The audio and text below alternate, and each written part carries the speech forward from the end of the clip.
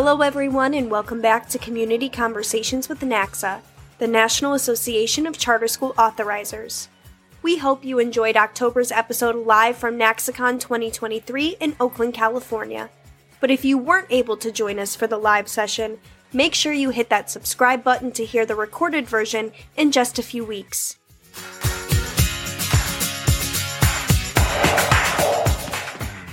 This week's host is NACSA's Director of Strategic Partnerships, Jason Zwara.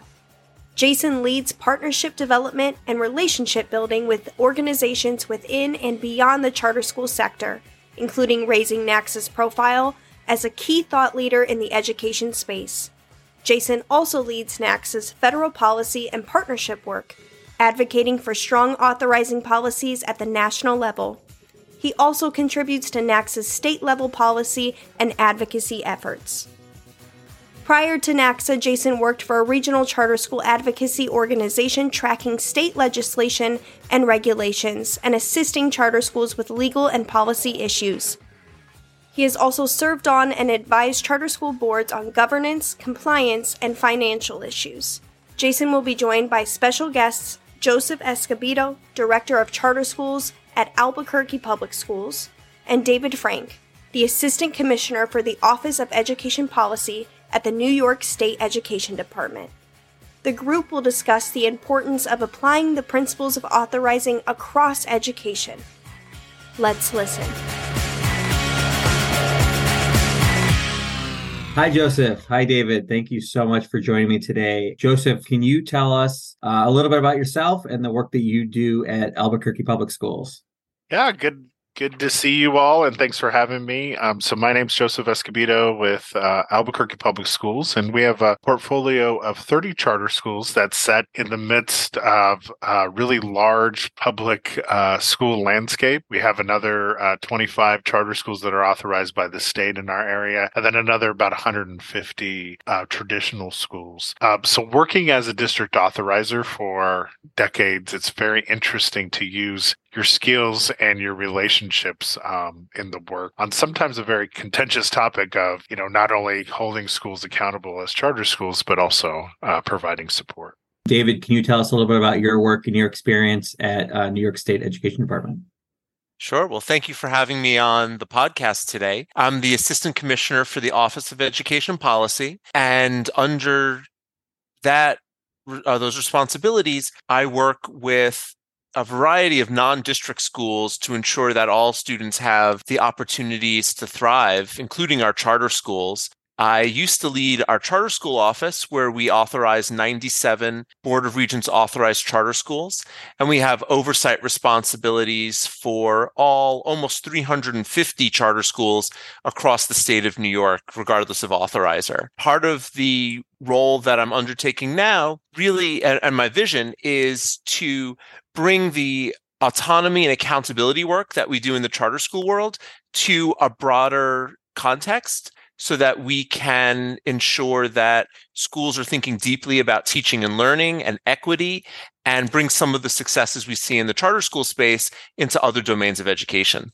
Great. Thank you so much. And thank you both so much for joining us on the podcast today. So we've talked a little bit about the importance of stakeholders who are responsible for ensuring school quality, for those stakeholders to collaborate and learn from one another to develop more effective approaches to community responsive schooling. David, we'll start with you. Can you talk a little bit more about why authorizers are uniquely positioned to lead in this space? Authorizers think deeply about equity and access, academic outcomes, and ways that we can go about measuring those constructs, both through traditional as well as non-traditional measures. And the proximity of authorizers to thinking about those intractable educational problems of practice make them uniquely qualified to have a seat at the table, regardless of the type of school that we're looking to support and evaluate. So whether those are charter schools, district schools, magnet schools, non-public schools, even our homeschool communities, this is work that authorizers do each and every day, and which they can bring their expertise to the table. And I really do encourage authorizers to think deeply about where they're situated in their own organizational structure, and not to be shy to bring that expertise to the table and be part of that larger educational conversation. Not only does it ensure that their work remains central to their organizational function, but it also builds into the original ideals of the charter sector back in the early to mid 90s, where charter schools and the charter sector were seen as drivers of educational change and reform across the educational space. I think, in addition to what David said, I think we have to think about what authorizers do on a regular basis is just really listen with really trying to understand the meaning of what the school's trying to do, what their mission's going to be. And so I think when you think about we want community responsive schools. And I think we collectively struggle at how do we make sure to get the stakeholders' voice? But I think we don't think enough about how does the institutions and the humans, us as authorizers, are receiving that information. And I think, a lot of times that we see in, traditional settings is, it's Title I parent engagement night. We got to do them twice a year per federal mandate. And, we got to do these things. And so, schools will go out and they'll engage the families, and it's a show instead of really listening to see, hey, what are the positive things that's going on? What are the negative things? And I think authorizers have really innately kind of just developed skills to listen to, how do you even set aside sometimes the political noise? And how sometimes do you set aside some of the other noise that you're hearing, but try to filter in and really understand what the school is doing. So I think that's why we're uniquely, in addition to all those traits that David said, listening, being a good listener, and really trying to apply that to the work, I think is why authorizers, in addition, are uniquely able to help with community responsive schooling. Joseph, we at NACSA certainly know the important and innovative work that you've been doing at Albuquerque Public Schools, and really what the way you've talked about it and the way you've talked about the work you've been able to do with the district at large has been a big driving factor in NACSA really thinking about this opportunity for authorizers to collaborate. Can you describe for the listeners how your office has collaborated with the larger Albuquerque Public Schools office?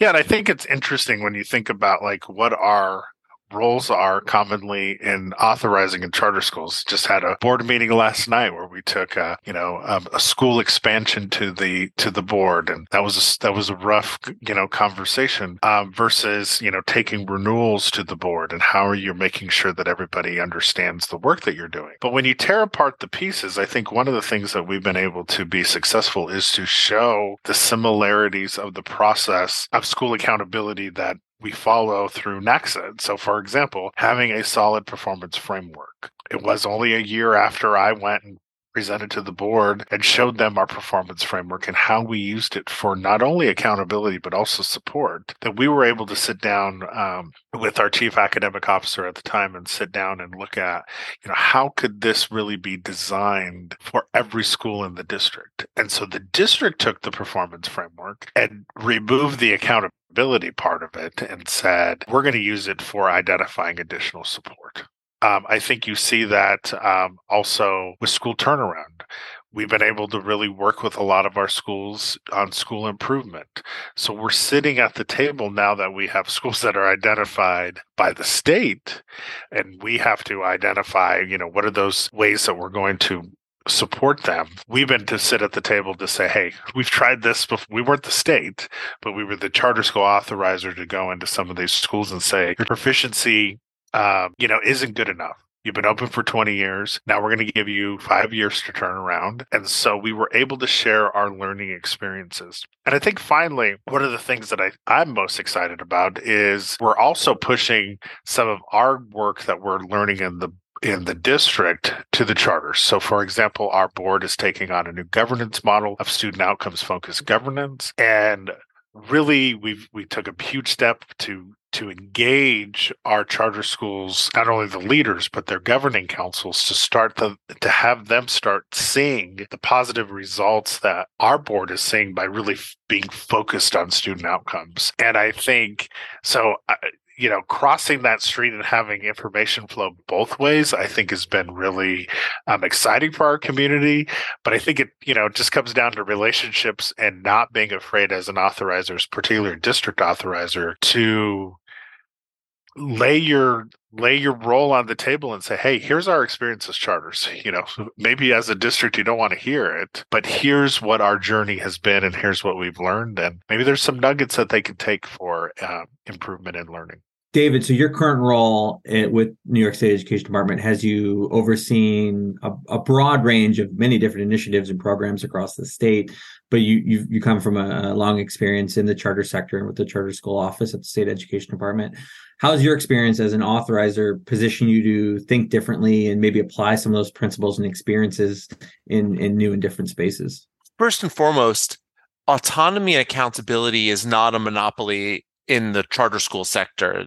Autonomy and accountability drive much of the educational work that happens in many different types of schools. And we see when you sit down and speak with district school leaders or non-public school leaders, what they really want is embodied in the charter school sector, the ability to be able to create your own destiny, to have the tools and resources to ensure that your educational program is deeply rooted in the culture and climate of the students that you serve, and to have that autonomy to enact the program to serve their needs, and then to be held accountable for results. Because at the end of the day, our educators are professionals.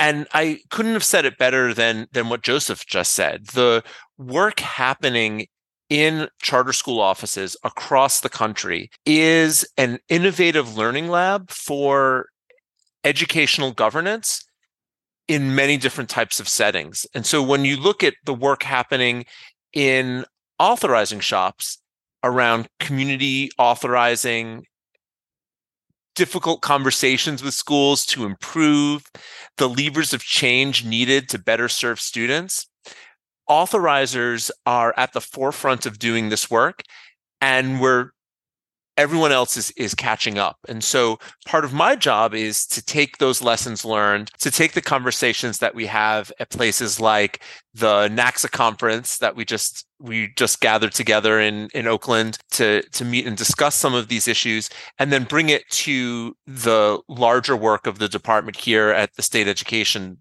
our state education agency in New York. Whether those are conversations around how we can support a diverse workforce in authorizing, ensuring that the individuals who are charged with overseeing educational accountability have a firm rooting in the milieu and culture of our educational spaces, or how we instill community-based practices in our educational work, support students' social emotional needs. That's all work that I'm really proud to have been part of and leading when I was in the charter school office. And now it's work that I'm really proud to bring from our charter school space into that larger discourse.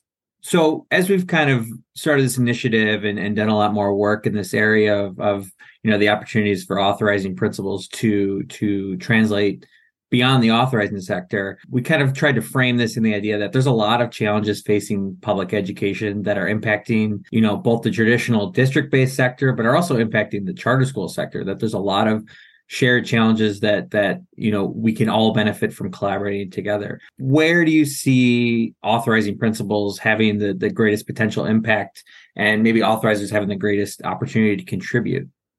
Sure.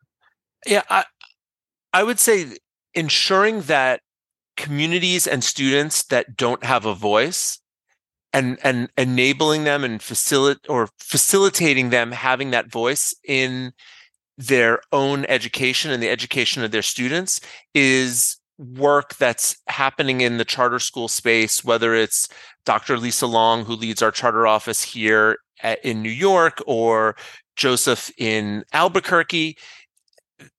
To me, that's the number one thing that we can bring to a larger educational conversation is the ability for students and parents to have their own self-determination, and to ensure that we're not making educational decisions for them, but we're making educational decisions with them, and then holding them accountable to meaningful results that adhere to what we know are best practices in preparing students for college, career, and beyond, but also upholding the culturally responsive practices that we know are effective ways to engage students in a 21st century educational environment. Yeah, and I would just add, I think using the tenets of, the design process of looking at how did the schools that are new applications coming on board to really show us innovation. So really applying that to other areas of work across the school district. So unless it's adding a magnet school, adding another school, or even looking at adding another program. I think a lot of times in public education, most times we're looking for a silver bullet, but even more so, we're really struggle at how do we assess and analyze if something's working. And I think if you look at like the performance framework and, even applying that to like reading curriculum. So what are the data saying over time? So we've had this program for 5 years. Is it working? What's the return on investment? Is it financially viable? So if you take some of the tenets that we do for a school and even apply it to a program, and so like one of the things that we're doing is applying some of those things to looking at how we've used our ESSER funds, $350 million over several years of a school district. Not only did the data show, but is the proof in the performance showing that investment should continue. Joseph, you touched on this a little bit previously, but public education at large has evolved significantly over charter schools and charter school authorizing is around for over 30 years. And you talked about the importance that this is a collaboration, this is a conversation, this isn't a one-way dialogue. Where do you think there's opportunities for the charter school sector and for charter school authorizers to listen and to pay closer attention to our colleagues in other sectors? Yeah, I think first and foremost is the design process and understanding that if we want to be innovative, if we want to be the test cases, if we want autonomy for accountability or vice versa, I think we really have to understand that it's okay to fail. And it's okay to admit where we struggled. It's okay to say, hey, this school was a proposed great idea. It didn't work out because of X, Y, and Z. And I think so I think taking that business-minded design process and really not being afraid of failure. Adding on to that, I think, I think the biggest thing also is figuring out how to share best practices. And how do you overcome sometimes the school district or the state institution or the state department or even private and parochial schools who have institutional arrogance, who don't want to hear, hey, the turnaround worked in this school in this environment because it followed the principles of turnaround. There was accountability from us, and that they changed leaders correctly, quickly and swiftly, versus, trying to just stick with it and say, well, we gave them another opportunity, and, we're just not sure. It's okay to say, hey, it worked here and it didn't work here, and we want to grow. And I think, I think about all those folks who are flying into space, who, all the techies. And so they've had rockets blow up. And what do they say immediately? The next one's going to be better. We're going to be back at it. We're going to do it. And they even admit, hey, the rocket failed because of X, Y, and Z. And that's okay. I think we need to be okay with that and not pretend everything is just always okay. Yeah, I would just add, and I wholeheartedly agree, it's finding that space, that safe space to share effective practices is so vital to moving the needle forward and to bringing people together who normally don't see eye to eye. We hear all the time from our charter schools that they want to share effective practices, but the district isn't interested, or they don't have a partner at the table. And creating that space is hard work, but there are allies in that space, people like myself, like Joseph, who do sit in a larger organization that can help facilitate these conversations. And really, we owe it to our kids to keep trying and to keep moving the needle in terms of sharing what works, being upfront about what doesn't, and looking for solutions to best serve students, particularly charter schools by and large, certainly here in New York State, are serving the most vulnerable populations across the country. And this is hard work, and work that I know we all believe cannot be done in a silo or be done alone. Yeah, I want to follow up and dig a little deeper on something you both touched on, and it's kind of regarding the either the political challenges or the relational challenges of some of these collaborations. So, either from your own experience or just, being in the sector and working across some of these lines in other capacities, where do you think authorizers can start from in building trust and building these relationships to build collaboration? In now working across multiple educational milieus, so with charter schools, district schools, non-public schools, everyone has political issues. Everyone has stakeholder groups that are looking for change and are perhaps not allies in this work. And making sure that we keep focused on students, because that's what we're all here to do, create better opportunities for students is important. But finding allies where they're least expected and showing up to conversations. So reaching out to the district school down the street or the non-public school and talking about your shared problems of practice, being generous and open with lessons learned, but also being willing to listen and to hear concerns and trying to come to amicable solutions.